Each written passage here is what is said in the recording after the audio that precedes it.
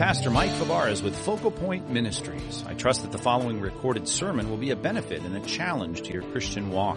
For more information about Focal Point Ministries, log on to our website at focalpointministries.org, focalpointministries.org, or call us toll-free at 888-320-5885.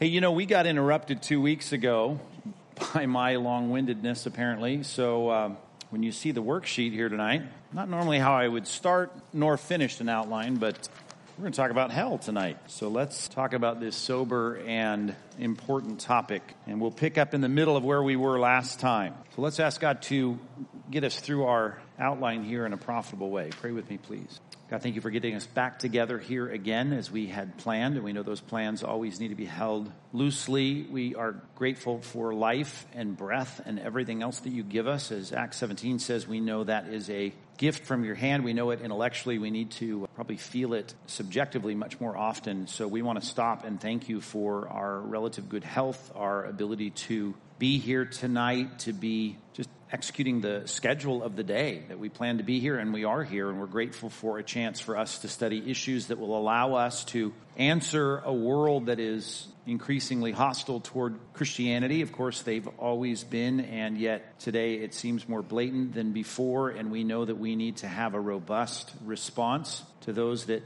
ask for a reason for the hope that's in us. So give us a good study tonight, I ask, a profitable one that will give us the tools that we need to do a good job in the trenches of conversation with our family members, with our neighbors, with those we come in contact with every week, that we might be able to rightly defend your truth. We understand your truth is always defensible, and God, we want to be able to learn how to do that better. So thanks for the time we have together here tonight. Commit it to you, commit our minds to you, keep us focused and engaged, and allow us to learn in Jesus' name. Amen. All right, we were in the middle of a rather lengthy discussion on an apologetic for hell, and I think I had clicked on this slide, and we began what I think is probably the heart of the concern that the non-Christian has, the skeptic has, even those being drawn to Christ are going to have, stumbling over the issue of hell. Now, there's a lot that needs to be said about this leading up to it, which we tried to say last week. The centerpiece of our theology is the cross. The cross makes no sense without God's justice, makes no sense without God's judgment, and certainly hell makes biblical sense, theological sense.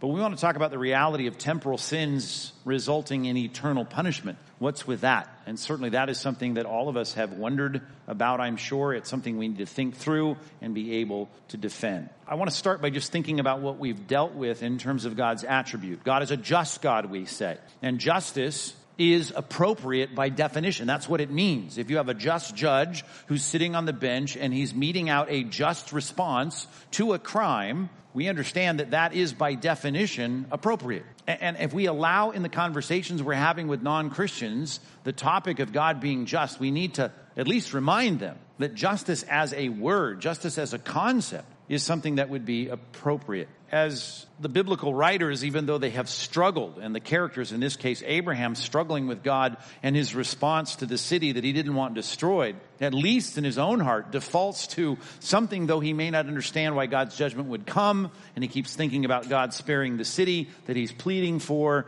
But in the end, he says in Genesis 18:25, well, I know this, far be it from you, he's speaking to God now, to do such a thing, to put the righteous to death with the wicked, so that the righteous fare as the wicked. Far be that from you. Shall not the judge of all the earth do what is just? And even in our ontological thinking about God, if there is a God, and the God that exists, we would consider, and certainly he's been revealed to be a just God, then we would understand that whatever his response is to moral crimes, to failures, to transgression, to iniquity, to sin, we would say, well, whatever that is, it's going to be appropriate. That's what it means to be a just God. And we know that he's going to be doing what is appropriate. Revelation chapter 16, verses 5 through 7, in hailing the attributes of God, and I think this is a helpful passage because it's the angelic beings who we assume have a much better perspective than we do. Think about it. Angels that have never compromised, the angels that have never sinned, they were tempted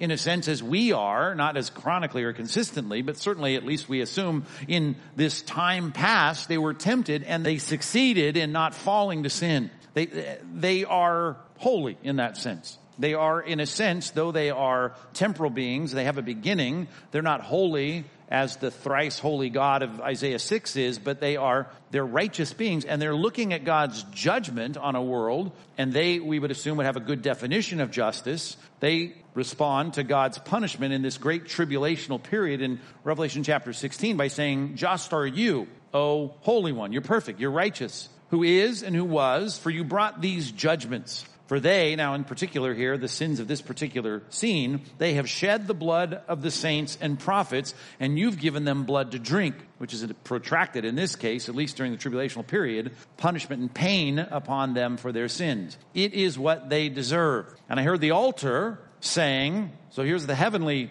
chorus in some way, some angelic being saying, "Yes, Lord God the Almighty, true and just are your judgments." Justice is by definition what is appropriate. God's response to sinful people, sinful infractions, is going to be just. That's what the Bible would present us with, and I think even logically and objectively, though we see it all from a sinful perspective, we would have to say we understand that justice means that what he's going to do is going to be right. So the word excessive would never be an adjective describing justice, because there would be no such thing as a perfect and holy God being excessive. He's not capricious. He's not responding in a knee-jerk way, even though the word wrath and anger is a part of it. It is not like human wrath and anger. That's what wrath means, of course, anger. It's not a response that is somehow provoked by something that the next day you would say, well, I overreacted. There's nothing excessive about God's just response to sin. It's always measured. It's always appropriate. It's always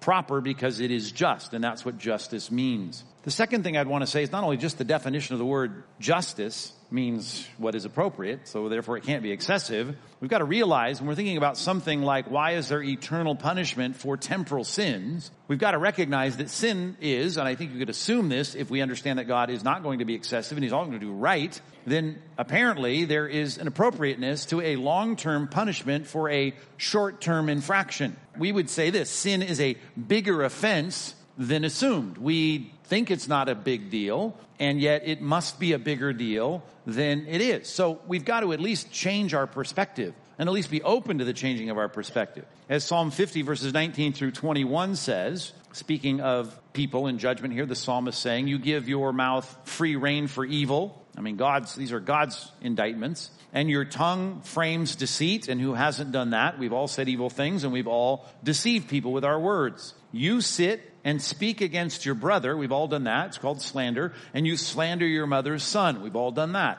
"These things you have done," and here's what God says, "and I have been silent." In other words, I have not brought immediate judgment upon your sin. Even in the garden, though there was an immediate relational punishment for sin, there was not an immediate retribution for sin, and therefore there was a gap between the infraction and the punishment. And in that case, here's the response of human beings in that regard. "You thought I was one like yourself." You didn't think it was a big deal. You thought I didn't think it was a big deal. But now, even though it was delayed, I now rebuke you and lay the charge before you. The reality of human beings moving the sliding scale of morality, as it always does, descending little by little, even as we've seen in the last 50, 60 years in our country, as things move in a direction of increasing acceptance of evil, the reality is that people look at the judgment that everyone's afraid of in their conscience and in creation, which we've talked about, and they don't see it happen. God doesn't seem to fry us for our infractions. And therefore they think, well, must not be a big deal with God. And therefore the scales keeps moving. So we have to think in absolutes when we think about God's justice. And then we think, I cannot define it by God's lack of activity in response to my sin. That's a super important place for us to begin once we begin with the idea of justice being appropriate, just as a word, as a definition. Sin is a bigger offense than assumed. Why? Because I think we need to think for just a moment about the gravity of a response, and the problem is going to correspond to the one sinned against. The gravity of the problem, and therefore the response, and what makes that an appropriate response to the sin, is going to correspond to the one that is sinned against. As Psalm 51:4 reminds us, against you, here's David talking about his own sin, even though he just killed Uriah and bedded down Uriah's wife and took her as his own. He says, ultimately, I know that's a sin against you. You've made a commandment, and I violated a commandment. Therefore, I've violated something that you've asked me to do. I've violated my relationship with you. I've violated your standard. And ultimately, this is an ultimate statement, because clearly he did sin against Uriah. He sinned against Uriah's family. He sinned against a lot of people in what he had done. And yet he says, against you and you only have I sinned and done what is evil in your sight, so that you may be, here's the right thing now, God's justice, you might be justified. No one's going to say that you are not doing the right thing or the appropriate thing. No one's going to charge you with excessiveness in your words and blameless in your judgment. And he knew that the capital offense for adultery was something on the books in the Mosaic law. And if God were to kill him for that, he said it's appropriate. And even the judgments that did come, warfare in his house, the kind of uprising that would come with his son, Absalom, and all the things that would happen in his family because of the death of the child. All those things, he says, all of that's appropriate. I recognize that. For what? Well, I guess ultimately for adultery and then for murder. But the reality is, the picture of sin is one that is appropriately responded to in ways that seem big because God is the one who's sinned against. And the illustration is always helpful, in my mind at least, that you can punch someone in the nose and expect a judgment for that. It's called assault and battery, right? You're battering someone with your fist. But it really is going to depend, the judgment, based on the context and the person you punched in the nose. If you punch someone in the nose in a parking lot because you are fighting over a parking space, that's one thing. If you punch a sheriff in the nose, that's another thing. If you punch a judge in the nose, if you punch a governor or a president in the nose, these are entirely different kinds of responses that you're going to have based on the one you sin against. And that's the problem. We have to do, the one to whom we have to do, this one we have to give an account, is the ultimate one of the universe. And that's the problem that we need to start painting in our own minds, that sin is a sin ultimately against God, and God is a God of tremendous worth and value, and therefore the gravity of my sin continues to increase because of the one I've sinned against. Is it excessive then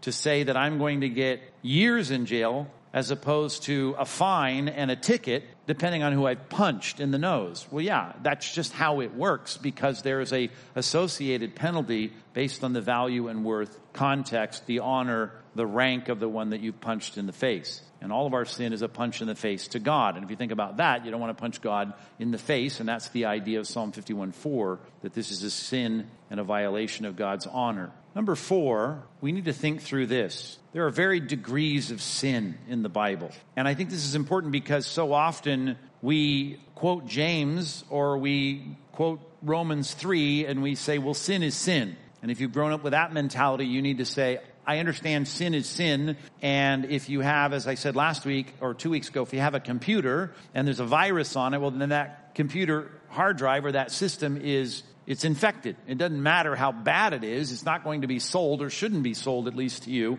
if it's infected. So we understand that if you're a windshield maker, manufacturer, if there's a small chip in the middle of the windshield, it's rejectable as much as if it were smashed and you dropped it in the corner of the warehouse. It doesn't matter how bad it is. If it's broken, it's broken. And so sin, as it would say in James, you can keep all the laws you want and break one, and you're guilty of the whole thing. What are you guilty of? You're guilty of not keeping the law. Keeping the law is what we need to do. We need to present God with a perfect human life. You didn't do that. You could be Stalin, you could be Hitler, Mussolini, you could be Jeffrey Dahmer, you could be eating people and cannibalizing them and say, well, that's bad, and you're a sinner and in a category of not measuring up. Or you could be someone who's very nice, but you slander your brother and you deceive people with your words. And either way, the Bible says you're in a category of not measuring up to God's standard. All that's true. But when we start thinking about excessive punishment, we need to think about the reality of the differentiation of sin in the Bible.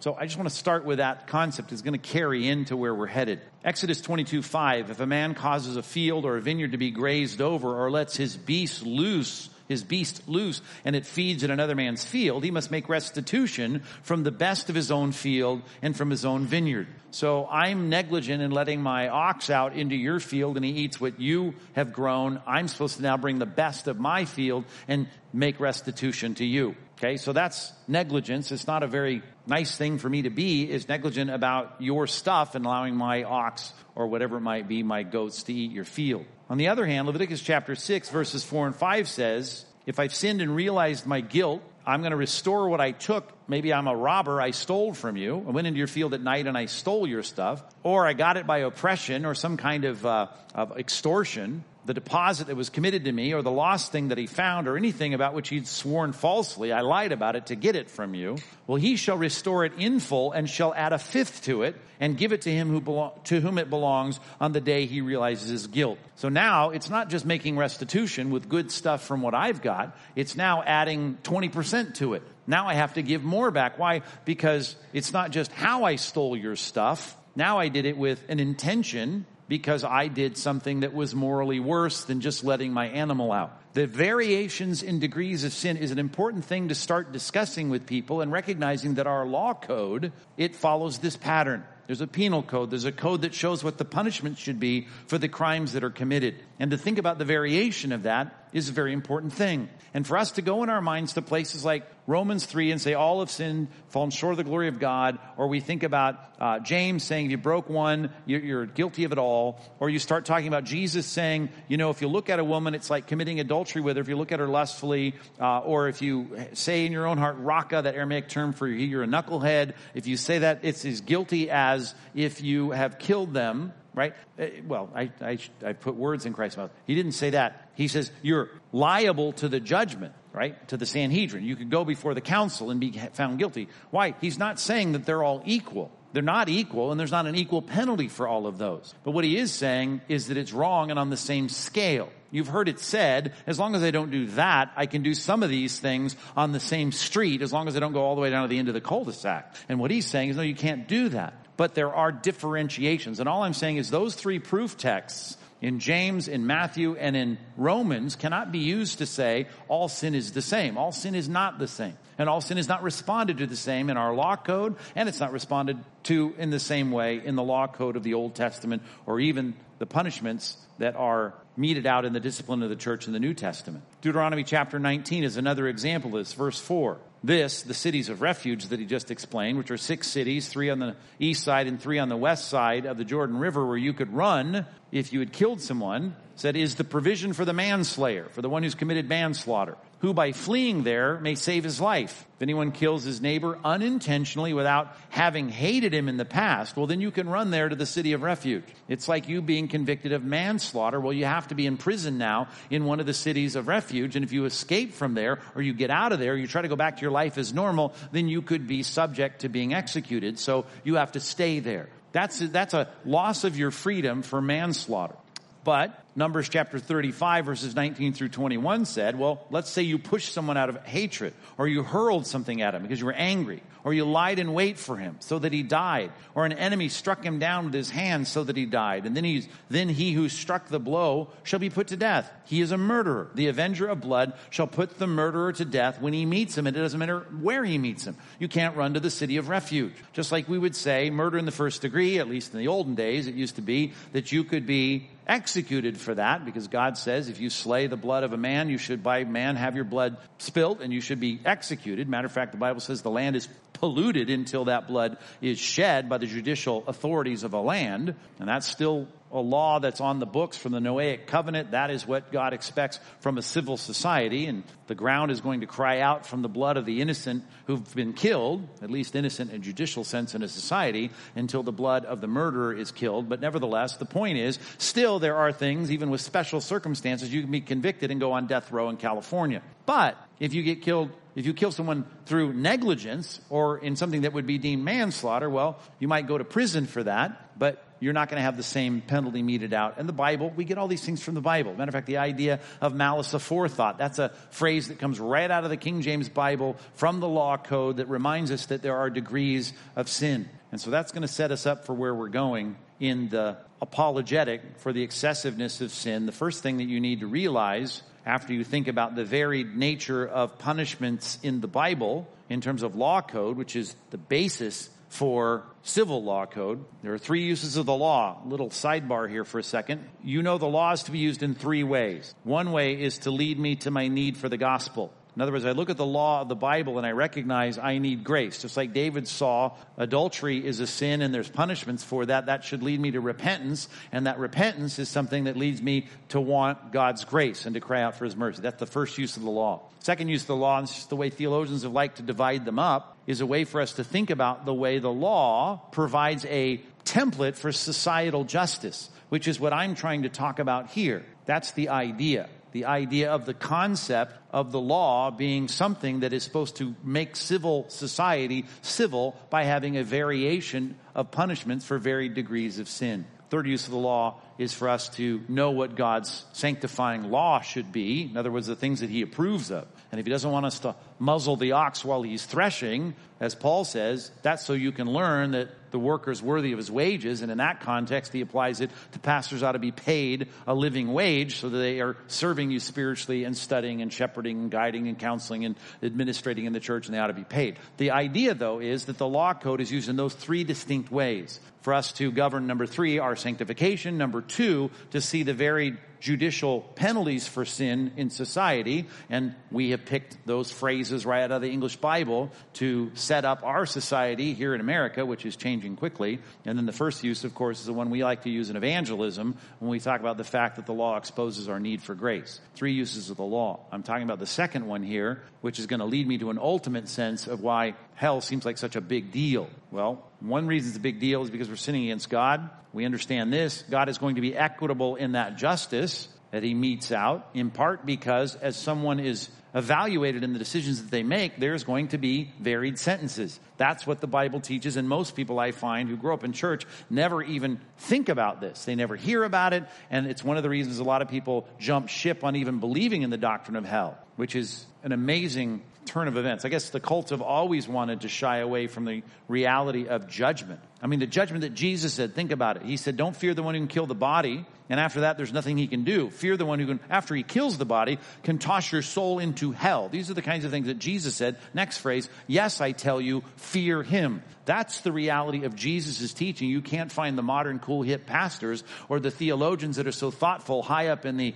ivory towers that they're writing their commentaries in anymore, holding to the doctrines of Christ. And as some have rightly said, you think your morality is higher than Christ's morality. You think your sense of justice is better than God's sense of justice. What Jesus is clearly articulated, which of course I quote it all the time, and every pastor who knows anything about the New Testament does, and that is that Jesus talked more about the severity of hell than he ever talked about the blessedness of heaven. So it's important for us to realize this should never be an abandoned doctrine, even just because it's distasteful. It's distasteful. I'll agree with that. But it's a big deal because God is a just God. My sin is a big deal to him. I'm sinning against him. That makes it even a bigger deal. The things that I've done, some have been small on the scale of retribution. Some have been big on the scale of retribution. And then when I go and stand before him, he's going to judge me based on that, according to that, in keeping with that, with equity as it relates to that. Verse 12 of Revelation 20, at the great white throne prophecy, it says, I saw the dead, great and small, standing before the throne, and the books were open, plural.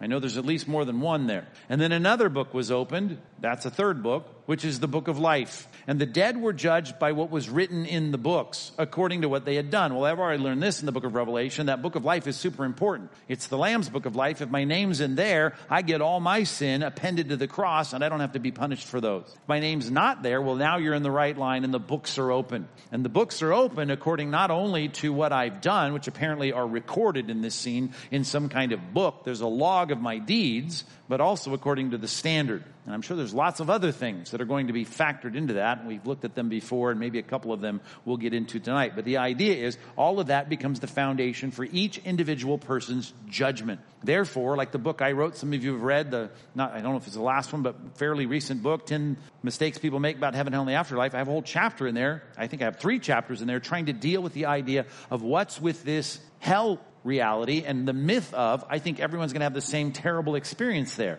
Well, terrible is true for everyone's experience there. We know that. But it's not the same terrible experience for everyone. Why? Because of concepts like this throughout the scripture. Let's carry through with a few other passages. How about this one? Luke chapter 12, verse 47 and 48. Here's one of the mitigating factors, which mitigates in part and may make it more severe, depending on who you are. Luke 12:47, and the servant who knew his master's will but did not get ready or act according to his will receive a severe beating. Now, this is a parable, an illustration. I get that. But he's trying to illustrate God's coming judgment. But the one who did not know and did what deserved a beating will receive a light beating. Why? Because here's the principle of judgment.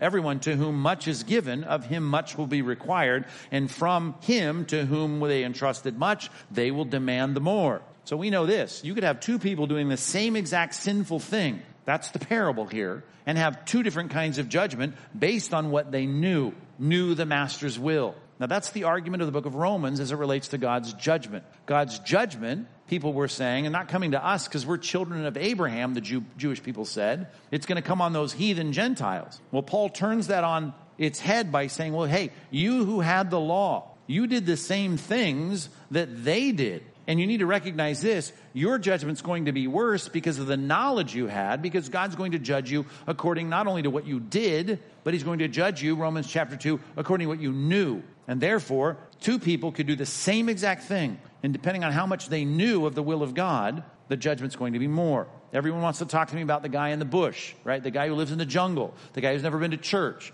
And they always want to obfuscate and say, I don't really want to respond to your gospel because what about that poor guy in the jungle that doesn't know anything about this? Well, the response of Romans is he does know about this because he has access to creation and he's got a conscience, and both of those speak the same things I'm telling you in the scripture. They don't say it with the same amount of detail. But in Romans chapter 2, it says their conscience is bearing witness that the law of God is written on their heart. He says, now what about you that have studied the law of God? Well, your judgment is going to be even more severe if you do the same things and don't cling to the mercy of God in Christ, which is the whole point of the book of Romans. You need to get to the place where you realize and recognize, like David did when he saw his sin, I need the mercy of God. And now we know in the New Testament the mechanism of the mercy of God. You need to put your trust in Christ, who's absorbed the penalty of God for you. And again, there's the idea, and it's the linchpin. I got mad about it last week or whenever we were together because it's an increasing departure from the core of what the cross is about. Penal substitutionary atonement. The idea that Christ absorbed the penalty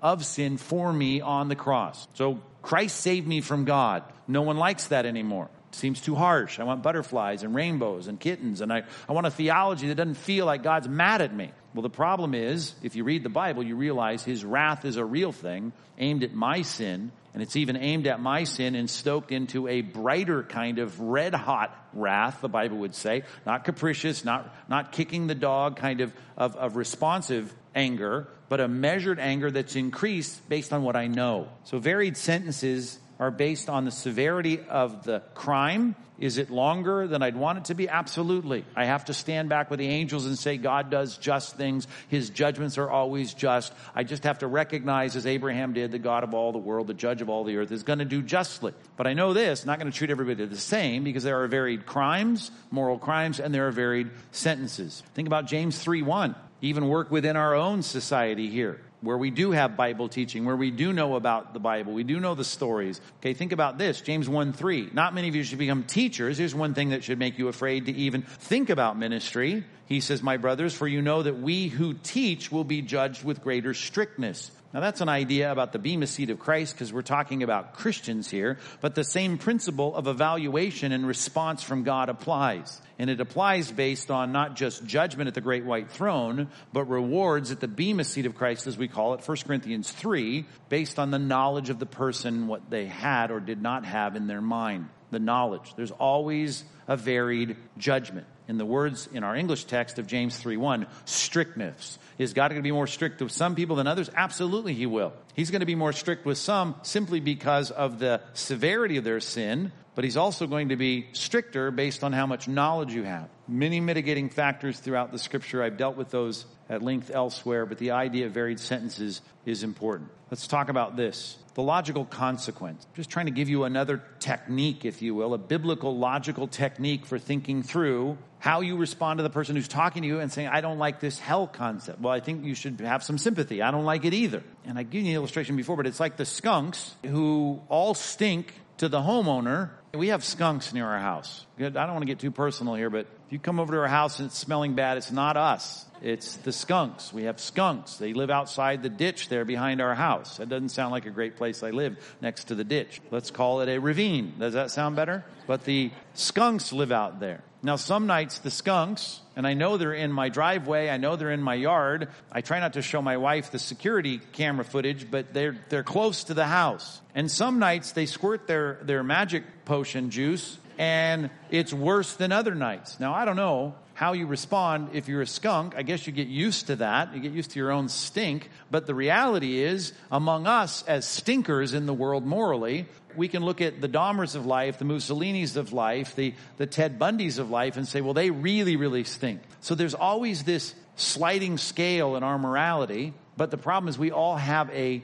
problem of sin that God has to rightly respond to with judgment, either on the cross or individually, per deed, per word, per motive. There's a lot of things in Scripture that are discussed. But I want to talk about why is this a logical consequence? Well, let's think through a few things. Here's what the Bible says we have a problem. We have a problem about hostility toward God. Preach a lot about this. It seems like we really emphasize this and highlight this in more and more expository preaching in the modern era because we have this increasing aversion to authority, which according to Paul wrote to Timothy and said, you ought to expect this. In the last days, you're going to have difficult times, in part because they're going to hate authority. Children aren't going to want to obey their parents. You're going to have a general boasting and not just loss of civility and coarsening of society, but you're going to have an increasing hostility toward authority. To read a lot of that list there in terms of themes, you could put a theme on the fact that we've got a real problem as we near the end of this season of reality before Christ comes back with a hostility toward authority. Now, the problem is if you have a culture that loves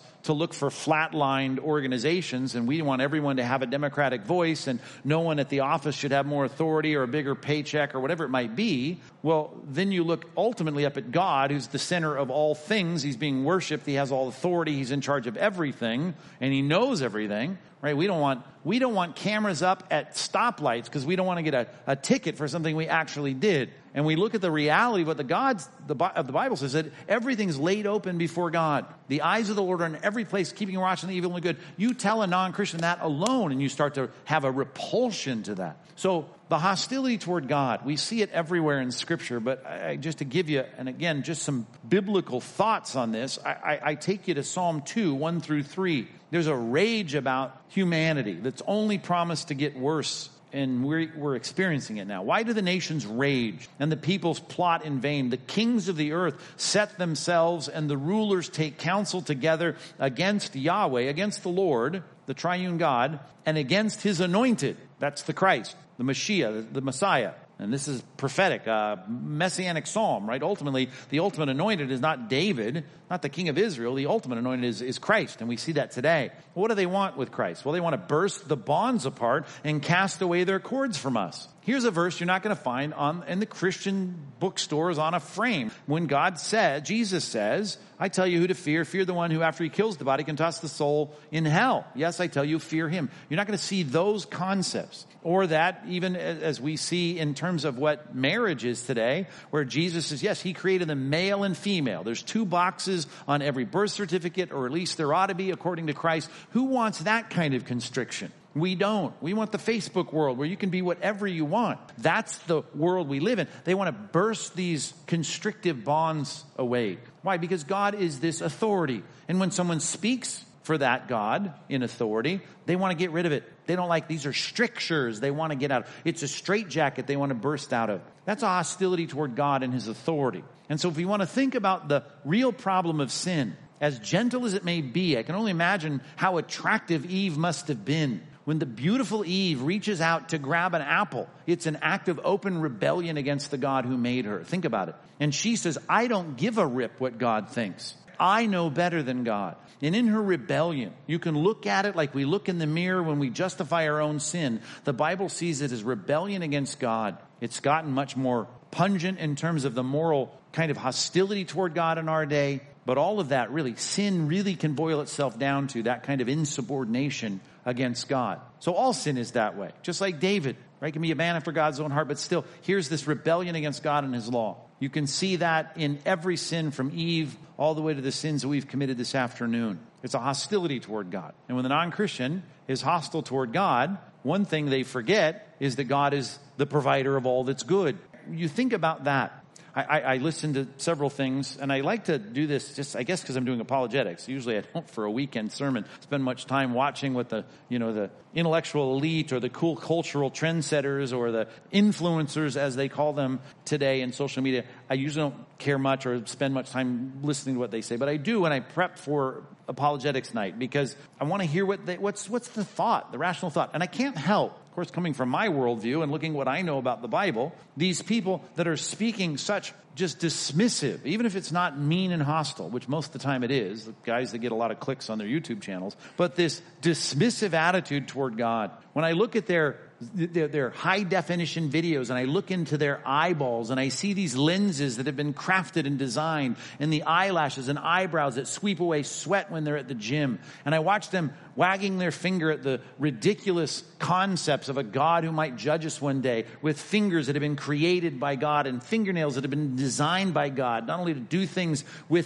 in the world, but to protect their fingers, all the things that God has done and given them. They don't see that, the hypocrisy of it. I mean, I listened today to these guys. I just thought, if you could see the things that you have received from the God who created you. And it makes no sense for you, as we started this lecture series, thinking that somehow you are just the result of a cosmic explosion. That's an amazing naturalistic hubris to think such things. But whatever. I'll concede that that's what many of them, they truly believe. They fight and suppress the truth and unrighteousness. But the idea of, look at what you've received from God. That God that you hate, the God that you reject, the God that you want to be free from, is the God that provides all good things. So many familiar passages in this regard, but they're not a bad idea to keep them in your minds. Matthew 5, 44 through 45. I mean, our kindness, which is what love is. I'm being kind and generous. I care about the well-being of people that don't like me. I say, love your enemies. That's the idea. Kind to those that don't even like you. And pray for those who persecute you. Why? So that you can be chip off the old block. You can be sons of your Father who's in heaven. You can act like him, because that's what he does. He makes his sun, this ball of fusion that's perfectly situated in the sky, to warm the skin of the farmer as he watches his crops burst up through the soil so he can feed and stuff the face of his wife and his family. That God that created that sun makes it rise on the evil and the good. Those who give thanks and those that despise the God who gives it to them. He sends rain on the just and the unjust. He waters the crops of those who hate him and those who love him. The digestive tract that God designed allows me, and I hope you who love God and thanks God for your meals, to process your food just like the guys I see that are ripping on God all week long and saying that it's a joke and God's a jerk, and if there is a God, I don't care, and all the things you hear today people saying as they influence the minds of people in our society to tell them to break the bonds and the strictures of any moral code from a God who you really shouldn't be afraid of anyway. They get everything from the God who made them. We get to enjoy a meal. They get to enjoy a meal. They enjoy friendship. We enjoy friendship. These are gifts that God has made, as the Bible says, that he created to be enjoyed by those who believe and know the truth. But God is a God who's good to them. And they openly and flagrantly rebel against the God who gives them these things. As James 1:16 through 17 says, and you know this passage, don't be deceived, my beloved brothers. And that's the problem. The deception of people that don't see the good things being given by the source of all good things. Every good gift and every perfect gift is from above. Every good thing is from above. That's the biblical answer to anything good, and it should make perfect sense in the mind of even someone objectively looking at reality. Where do we have the beauty? Where do we have the symmetry? How do things hold together? From the astronomical movements in the sky to Heisenberg's principle of uncertainty to the holding together of leptons. I mean, the idea of a God who makes everything work the way it does. Everything good. Every good meal, every good sunset. It comes down from the Father of lights, speaking of the lights of the sky. That's probably what we're referring to here. With whom there is no variation or shadow due to change. That God is consistently kind and gracious. And he has been giving for a long time to those that rebel against his authority and leadership.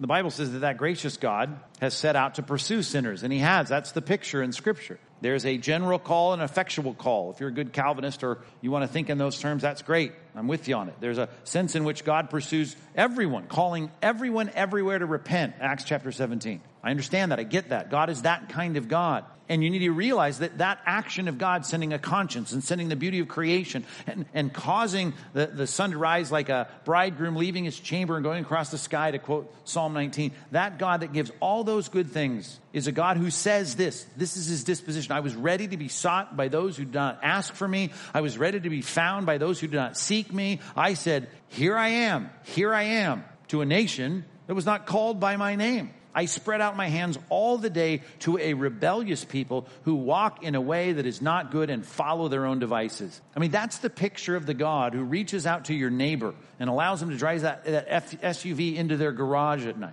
and pay their bills and their mortgage, and allows them to have children and they're fertile and they bring kids home from the hospital, or they have grandkids that come visit them. All of that is a gift of God with their RV in the driveway. All of that is a God thing. And the Bible says that's like God reaching out to these people. His kindness is to lead them to repentance, but they don't respond. And here's the picture God wants us to have in our minds. This is the God-breathed picture. Here I am. And the Bible paints this picture. You start thinking about God, hell. Why is there a hell? Why would God punish anyone? We've got to get the biblical perspective, which is the right perspective. It's the objective perspective. So they reject in a very clear and forthright way. They reject it. Not only is there hostility, there's a conscious act of rebellion, of turning against this God. Think about 1 Samuel chapter 10, verse 19. This is a helpful way to put it. Today, now, and you know the scene of this, of course, Samuel is talking about the rejection of the people not following God's direction, about a theocracy. They wanted a monarchy because they wanted to be like everybody else in the neighborhood. And here's the response. But today, you've rejected your God who saves you from all your calamities and your distress. Every time you didn't get a cancer diagnosis. Every time you didn't get killed in traffic. Every time that a lightning bolt didn't strike you dead. God is saving and upholding the world. All things hold together in Christ, and that's the God that you have rejected. I'm just piling these passages on for you to see from a biblical perspective. That should get you angry. It's the thing that shoot-'em-up movies are made of. That's why you cheer when someone gets shot. That's really mean of you. Why do you want the bad guy to get punched in the face and get his teeth knocked out? I saw something not recently, and I'm thinking, I'm cheering on someone knocking someone's teeth out. That doesn't seem very godly of me, and yet it's very godly. Think about that. That's the just indignation against people that have had all of these advantages, all of these gifts, and turn and bit the hand that fed them. That's the picture in Scripture. You've rejected your God, and the God the whole time that you're rejecting and hating and wanting to be free from is the God who's upholding you and saving you and protecting you and providing for you and digesting your food, the active participation of God in his creation. Jeremiah 2:13, familiar passage. I mean, that last one may not have been all that familiar, but here's one. My people have committed two evils. Number one, they've forsaken me. They turned their back on me. I am providing all that they need, and I could have provided them so much more that was so much more profound and better. The fountain of living water. And instead, they've gone and sucked the dirt clods. I mean, that's the picture. They've gotten cisterns, these wells they've dug out for themselves. I'm the spring of living water. They could be frolicking in the waterfall, in the oasis in the desert, and instead they're sucking and licking on rocks in the desert. That's the picture. They've broken cisterns they've dug out that can hold no water. They're eating dirt when I'm providing them a banquet. That's the picture. And when you think about when God says enough, hell doesn't make sense at that point. We'll look at it. We're going to still build this apologetic for hell. But at that point, you got to see what's happening. A rejection of a very, very generous, long-suffering, gracious God. Number 5, a rebellious obstinance. They just crossed their arms and said no. And here's the passage. I quoted it ahead of time. Romans 2:4 and 5. Do you presume upon the riches of his kindness and his forbearance and his patience? Well, look at all those things. His kindness, what he's given you. His forbearance, he's hung in there with you. His patience, that's a great word. Macrothumia, the compound word in Greek. Macro, long, big. Thumia, anger, hot. Thumas, thermometer. God has waited so long. That's why the angels finally say, hey, just and righteous are your judgment, God. You did what's right. They deserve what they're getting. And that'll be said at the great white throne judgment. Whether it's Hitler or your grandmother, everyone's going to say, this is the right thing. That's why I think, though a lot of pastors don't agree with me on this, I think this is exactly right. I think when you read the story of the rich man and Lazarus, that is the picture of the judged. They get it. There's a clarity that comes upon them. I mean, he's not shaking his fist at God saying, I don't belong to be here. He says, you know what? I just wish if there's grace available to the living, please send someone back. I got 5 brothers. I don't want them to come here. He's not trying to make a deal to get out. He may want his pain mitigated by a little bit of water on the tongue of Lazarus to be dropped on his tongue, but he doesn't sit there and say, I don't deserve any of this. They may say that now at the thought and prospect of hell, but they won't say that, I don't believe, when they get there. A little speculative theology. Don't you know that God's kindness, the whole point of the kindness, the whole point of him holding out his arms and providing all of this for you is meant to lead you to repentance. But because of your hard and impenitent heart, here's the picture I'm trying to paint.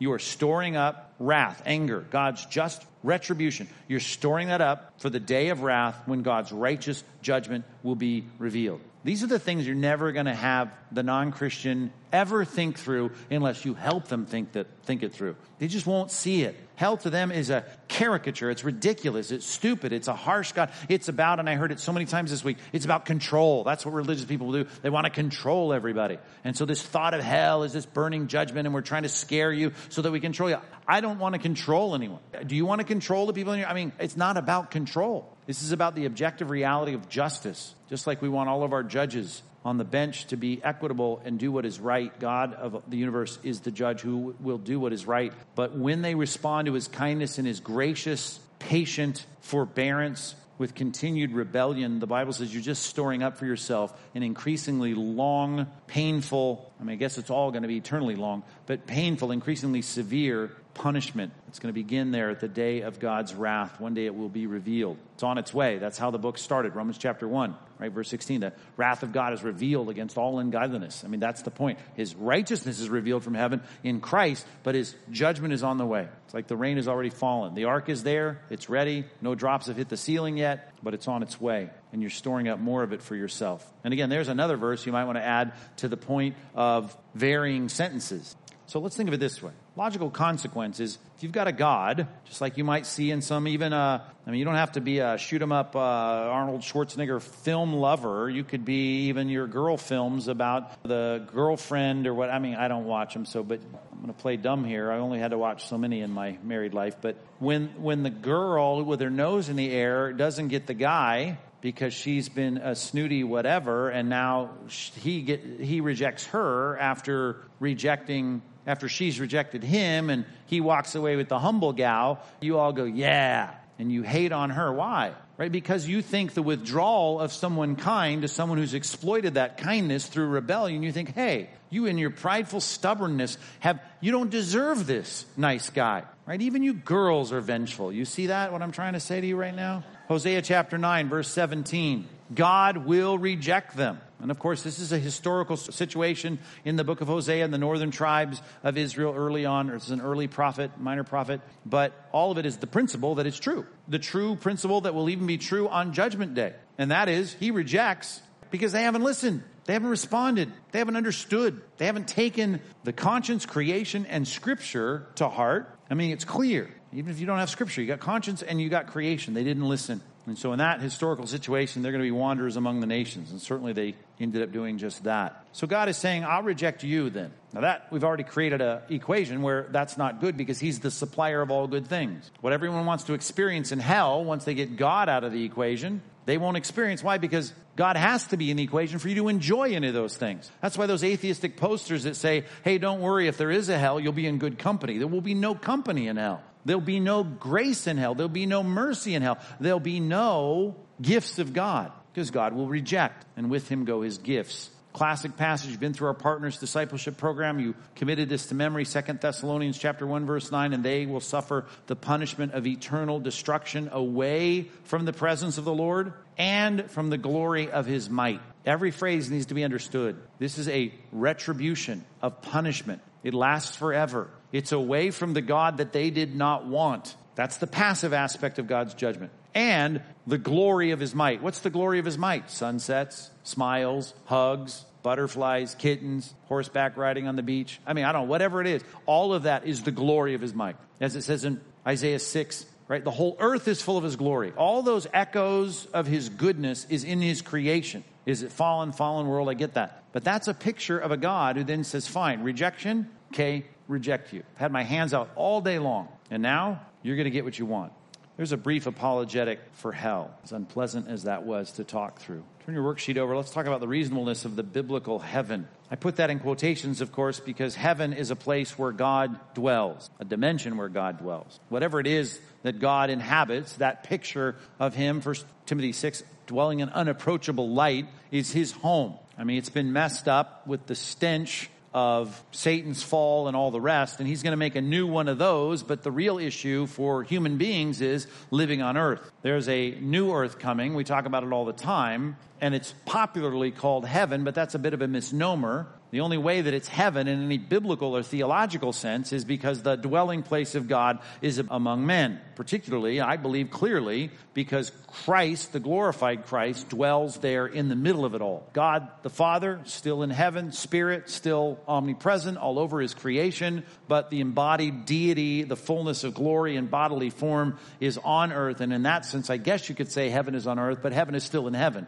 So there's a new biblical reality coming that's not just the judgment that we've talked about, but I want to talk to my non-Christian friends about the reasonableness of there being this place that's a place of good. And in that sense, it may even be that the Muslims have a better word for it because they use the word. It's not a bad word. Jesus used the word that harkens back to the garden. Of course, this is going to be better than the garden, but they like to talk about paradise, which is a helpful metaphor. It's a helpful word, descriptive word, because it describes something much more concrete. Nevertheless, in our circles, we like to call it heaven. That's why I put it in quotations. I'm just trying to explain the quotation. Hopefully you know that. You've been well taught, biblically taught.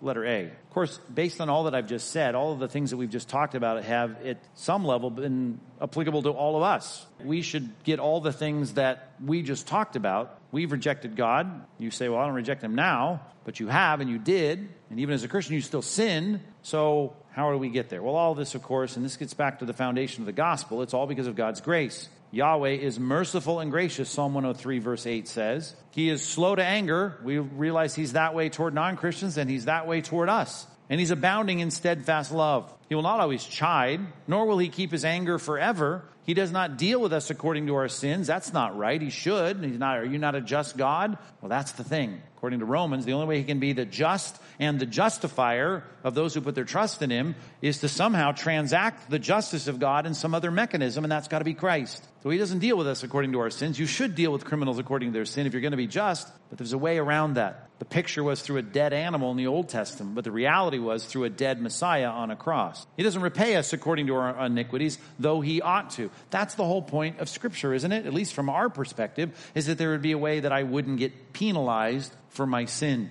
And that's the merciful, gracious foundation of our relationship with a God who should reject us. All of it's possible by grace. Of course, thinking of this, shouldn't share the gospel without this verse bouncing around somewhere in your mind and coming out of your mouth, at least in principle. Ephesians chapter 2, verses 8 and 9, for by grace you've been saved. The only way you can be saved from the penalty of your sin, which please again, and I just say this for the sake of, I can wax on about all this stuff and sometimes still hear people in conversations not even understand what the word saved means. You understand, based on everything we've said, after a half an hour of discussion on hell, that's what we're talking about. Hell exempted from. That's what we mean by saved. By grace, you've been saved, exempted from that, because you've trusted, and that's not of your own doing. It's a gift of God. The trusting is a gift of God. That's what faith is. And the salvation is a gift of God. Not a result of what you've done, not a result of works, so that no one may boast. No one's going to experience heaven in a boasting way. So in that sense, I'm already setting myself up for something that doesn't seem to match the title of this section of the lecture.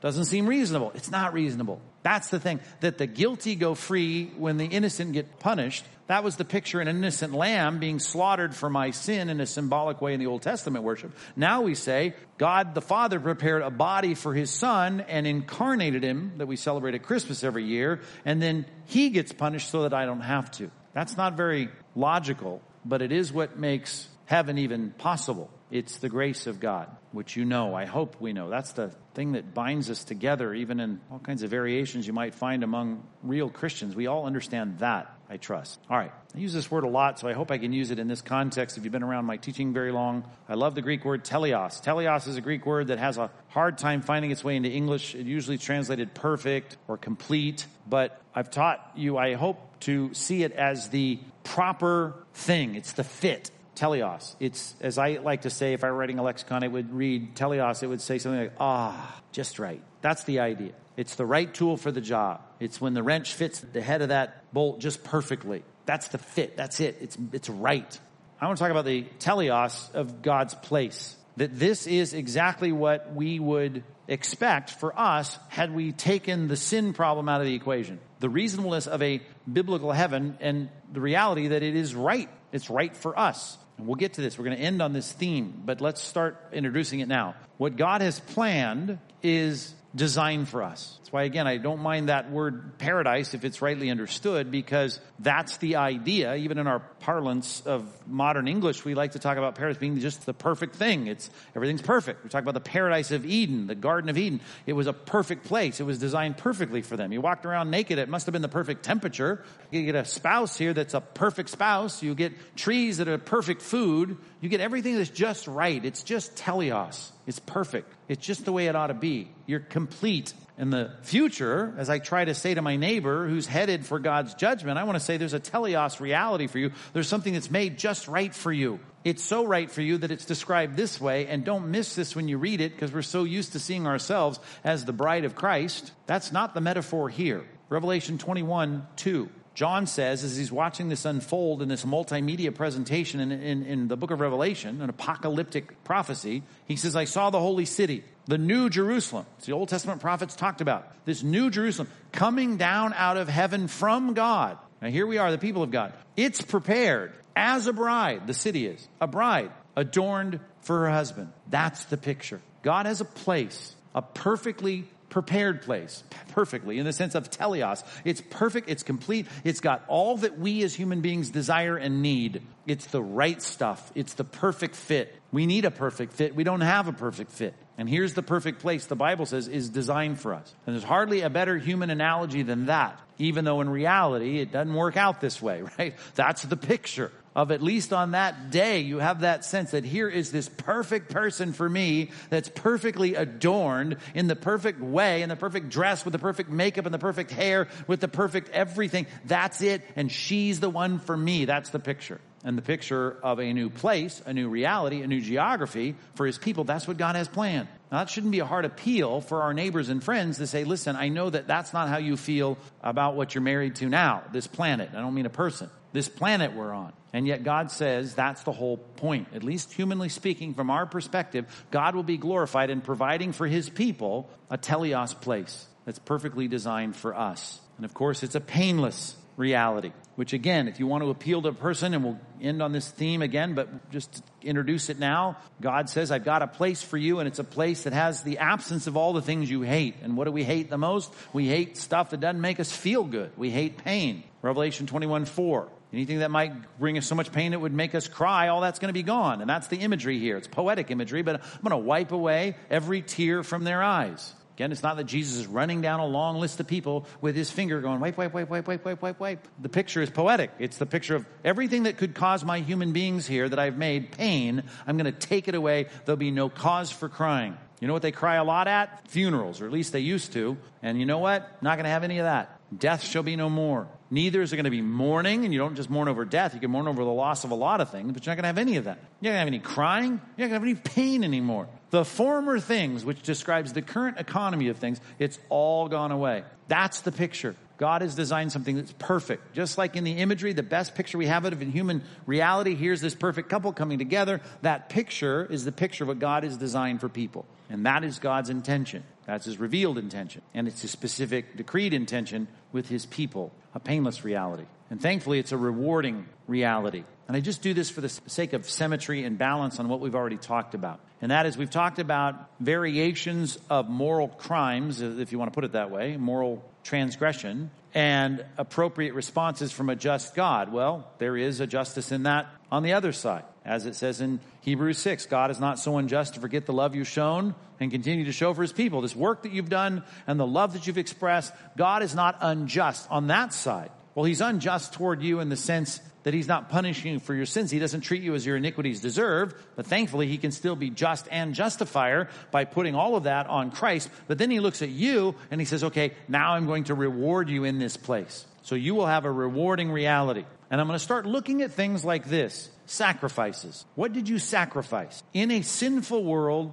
what did you sacrifice for me? Matter Matthew 19:21. He says to the rich young ruler, Jesus said, go, if you would be perfect, there's our word, teleos, go and sell what you possess and give to the poor. You want this to be just right? Give away your stuff. And why? What's the problem? Because he said, hey, have you kept the law? He claims he did. What's the first law? First law is to have no other God before me. What's the problem? Well, he certainly had his money before him. That was the whole point of this exposure to the disciples of a man who wasn't willing to give up what he had. So he calls him on the God and idol of his life. And he says, give it away. And he said, if you do that, he says, you'll have treasure in heaven, and come and follow me. Just like these fishermen that left their fishing business. You leave your big legal practice that's made you so rich. Leave that behind, give it away, and follow me. But the point here is, if you did that, you would have treasure in heaven. Great treasure in heaven, based on that sacrifice. So I'm not calling you to do anything that wouldn't be rewarded on the other side. Treasure in heaven. So it'll be stored up in heaven. It's going to be brought out of heaven like a bride adorned for her husband. And for that guy, there would have been all kinds of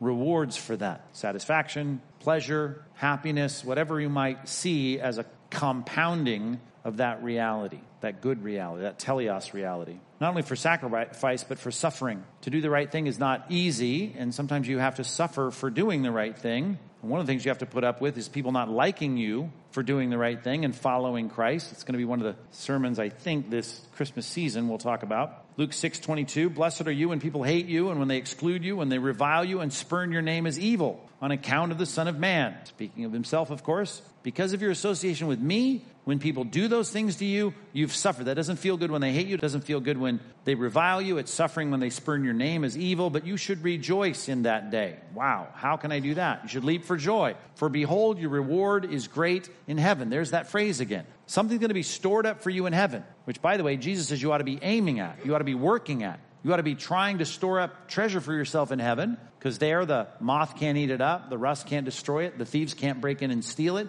So whatever you do, and I've got two things so far, two categories, when you sacrifice or when you do what's right, even if it costs you suffering, those are the things God says, I'm going to reward you, and it'll be a better experience. I've said this before. People think, and I guess I got to defend this. I'm going to have God, that's all I care about. That is not all you're going to care about. Is that the major thing? Absolutely major thing. The best gift all of us could get is a right relationship with God, and you're going to have that if you're a Christian. But you're going to have a whole lot more based on your sacrifice and what you're willing to put up with for doing the right thing. Those are the things the Bible says He's going to reward you for. And I often talk about it in terms of you might have someone you want to have a meal with that you think would be great. Whatever your sports hero is, your musician, somebody you would just love to have a meal with that person. Well, if I had a meal scheduled for that person, you'd be excited. Think about that person. I mean, I don't know. Maybe you're too cool to have an earthly, celebrity that you want to meet with. But let's just say you had one and you're one of those people. I said, great, I've set that all up. That would make you happy no matter what. But it would also make you even more happy based on what I've scheduled. I could schedule, I'm going to deliver a half a box of Kentucky Fried Chicken for you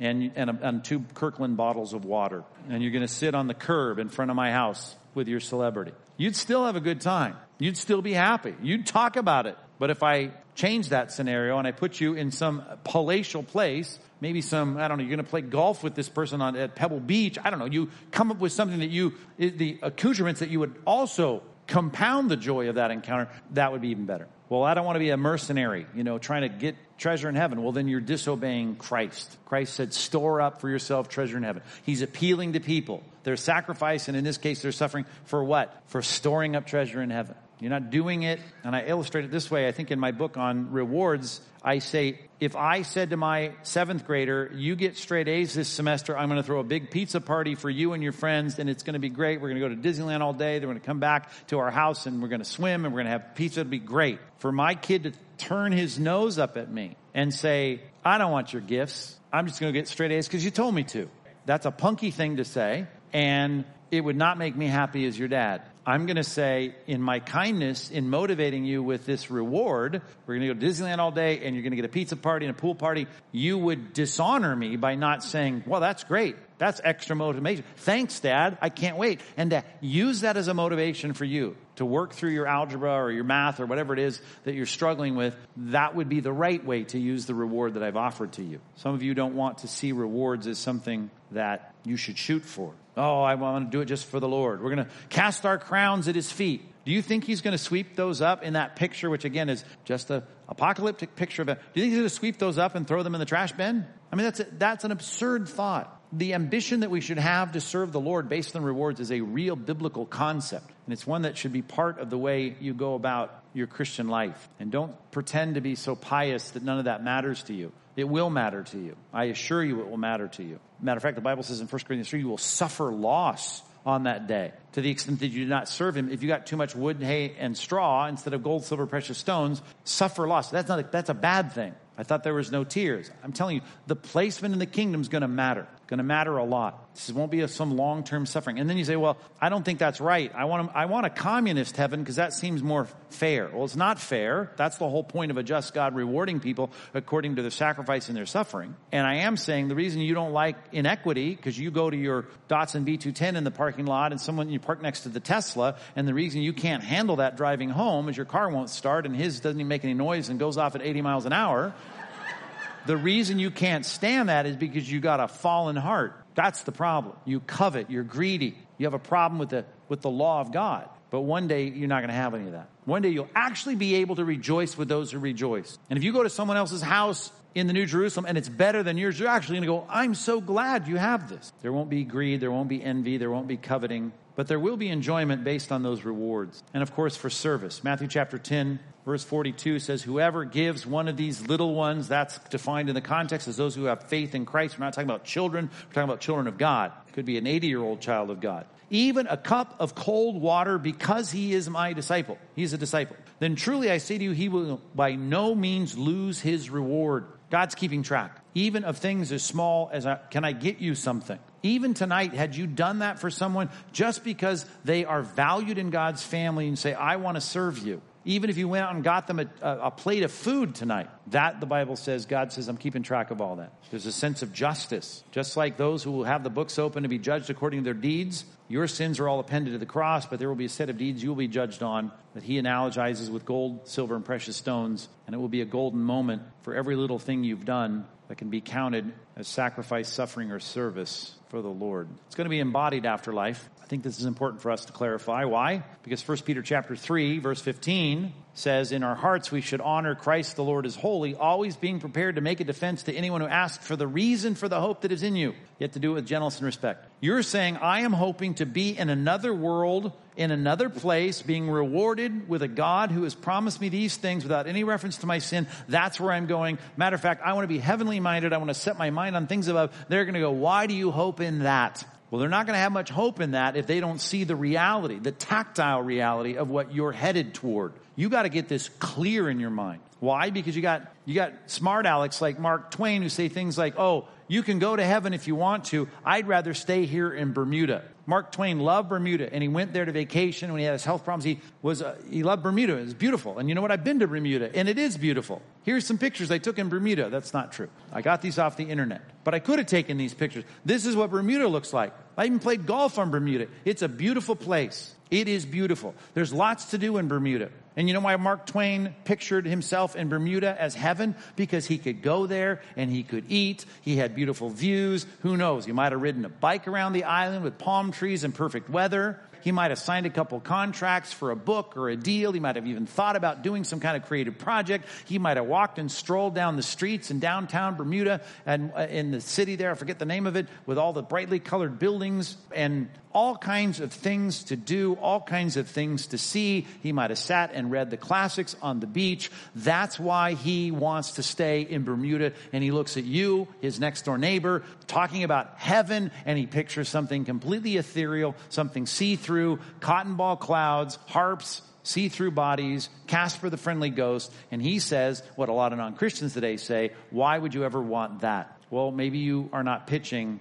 a proper afterlife, and you need to think about it in terms of an embodied afterlife. That's where it starts. It's an embodied afterlife, and let's talk a little bit about it. This bodily existence, according to Genesis chapter 2, verse 7, that is how you were, here's our word, ontologically designed. You as a being are designed in two component parts. The Lord God formed the man out of the dust of the ground and breathed into his nostril the breath of life, and then you became an ontological being. You became a living creature. That picture of spiritual, non-physical, software and hardware, and those two things combined, the biology and the spiritual aspect of you, the hardware and software, that makes you a person. made in the image of God, in that your spiritual component has intellect, emotion, and will, and reflexive nature, and all the things that reflect the attributes of God, the communicable attributes of God at least. That's who you are. Now, if you want to think about yourself as Casper the Friendly Ghost, well, go tell Twain that, who's experienced some of the glory of God in Bermuda, and he's going to say, why would I have any interest in that? When you talk about the afterlife to your neighbors, your coworkers, your family members, can you help them to see this is a bodily existence? Matter of fact, it'll be a bodily existence for you in punishment if you don't respond. There will be a resurrection of both the just, which is the word righteous, and the unjust. And how am I made righteous? Through the imputation of the righteousness of Christ. So you can put it this way. There's a resurrection of Christians and a resurrection of non-Christians. That's how we were designed. The temporary nature, according to 2 Corinthians chapter 5, of death is to have body separated from spirit. And what you have in that, the cleft of those two, is called death. The minute your spirit leaves your body, that is death. That's not natural. According to 2 Corinthians 5, you are at that point, metaphorically speaking, naked. And God has not designed you to be naked. He says you got a tent here on this earth, and I don't want to be naked, Paul says, and leave that tent. Matter of fact, I long to be clothed with this building I have from God. It's not temporal. It's not going to die like a tent that's going to blow away in the wind. It's a permanent structure. God is going to build me a new body, and he elaborates on that in 1 Corinthians chapter 15 and says, this is the reality of a bodily existence. That's the picture. Again, many of those who sleep in the dust, that doesn't mean some of them. That means there'll be a lot of them. They're going to awake and come to everlasting life. Those bodies will be reanimated, some to shame and some to everlasting contempt. So everyone's going to get their ontological existence back the way God designed it, spirit and body. 1 Corinthians 15 talks a little bit about that. We've preached about that at length. So it is resurrection of the dead. What was perishable, it used to wear out like old bananas on your shelf. It's raised imperishable. Sown in dishonor, it's raised in glory. It was ugly and wrinkly when it died, but it's going to be raised beautifully. It was weak. It had all kinds of limitations, but it's going to be raised in power. It was a natural body. It was sown a natural body. It did what nature in its sinful fallen world desires to do. It has a bent to sin, but it's going to be raised a spiritual body. Just like you say, Fred in your small group is a spiritual guy. He makes godly decisions more often than maybe you do, and that's the point of the body that's going to be raised. It will be a body that wants and desires the things of the Spirit.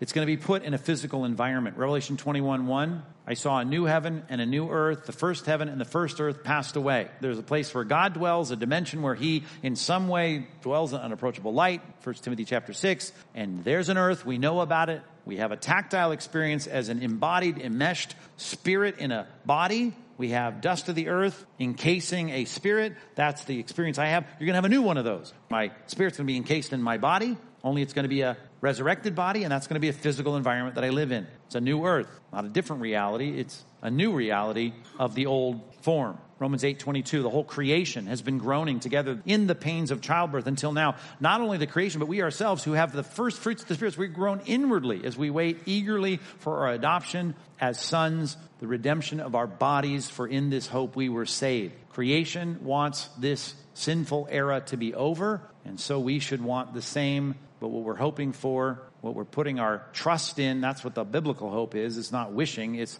my confident assurance of the future is in a new creation, a redeemed body, not a new body, a reconstituted, glorified body, and a new creation. It's physical, high wall, 12 gates, names on the gates. We've talked about this before. Foundations, apostles on the foundation stones. It's a physical place, described in physical terms. Jesus came, Luke 24. He ate with his disciples. He wanted to prove to them this is a tactile body. It's a real body. It's got teeth, got taste buds, got an esophagus, got a digestive tract. Give me that broiled fish. He ate it in their presence. It's a physical environment. Just to tell your non-Christian neighbors that there's going to be eating there is a huge theological leap for them. Oh, I thought you were floating around on a cloud with a harp, and you wanted me to get excited about that. All right, 3 things real quick. Help in pointing to the afterlife is how I put it on your worksheet. I didn't change it here. Initially, take 1 was our assistance. Here are 3 things, 3 assistants that help us in pointing our non-Christian friends to the afterlife. Number 1, remind them of their fallen bodies, which shouldn't be hard to do,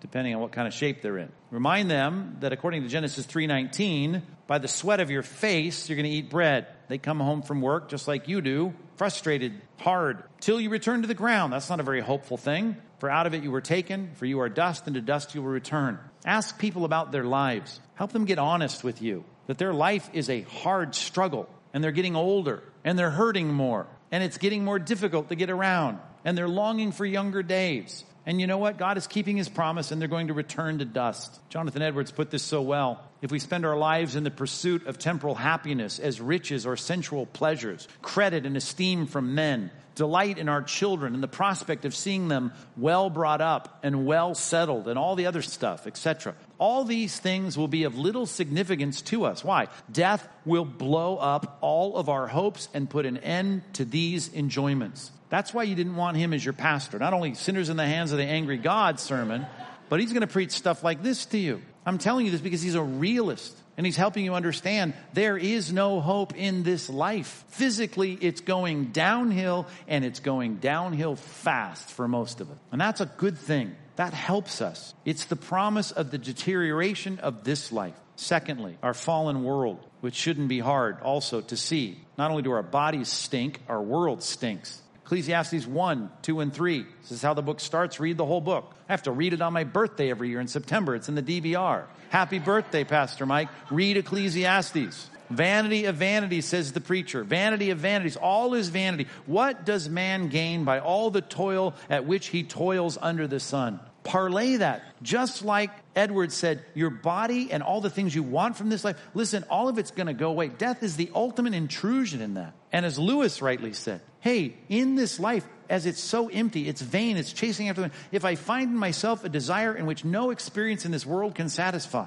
the most probable explanation is that I was made for another world. The fallen world should help you realize that there's an apologetic built into that, an assistant that is helping to point them toward the afterlife. If none of my earthly pleasures satisfy it, that does not prove that the universe is a fraud. No, probably earthly pleasures were never meant to satisfy it, but only to arouse it, to suggest the real thing. Oh yeah, you've had some moments and chapters and days and experiences that have been good. I mean, that should, at least as you look at the overall disappointment of the world that we live in, that's a foretaste of the reality of what's coming. That God has a place that's designed, the teleos place. Thirdly and lastly, our fallen nature. Even in our redemption, I hope you see this. 1 Corinthians chapter 13, verse 12. Even in our Christianity, we see in a mirror dimly. That's even the best we can do in our redemptive lives at this point. But then face to face, something better is coming. I know in part, but then I shall know fully, even as I have been fully known. Things are going to change. This life and the nature of being encased in a fallen world, in a fallen body.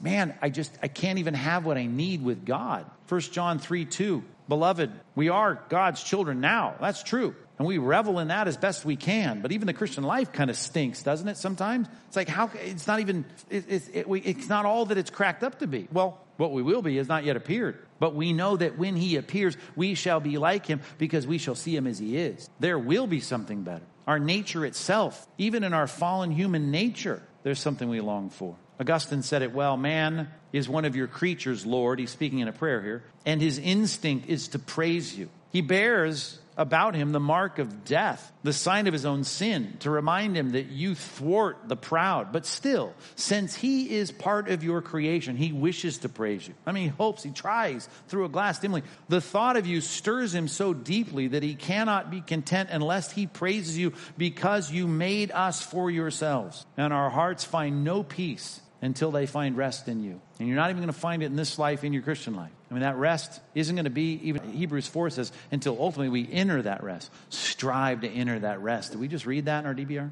The afterlife. Our world helps us in this regard, as fallen as it is, to point our neighbors and friends and coworkers to something better. That's the note I hoped to end on last week. In the meantime, though, as Jesus would warn us, we've got to get real about the problem of sin and underscoring the equity of God's justice, and to realize we got a problem. If we can see it, we've got a great option called the new heaven and the new earth. Let's hope we can make some progress with some of the people we're dialoguing with right now about the gospel. Pray with me. God, thank you for the reminder from these varied passages and thoughts that we're trying to think after yours that help us remind our neighbors, friends, and coworkers that they're not made here for this planet. I mean, they reflect it all the time, even in their coarseness and their frustration and their anger and even the way they entertain themselves sometimes. We're reminded that they just know there's something wrong. And that thing that's wrong is sin. Sin first in our lives, and then the sentence of sin in the fabric of creation and in the world and in our fallenness, in our bodies And so we anticipate, knowing the mechanism of our forgiveness is Christ, that we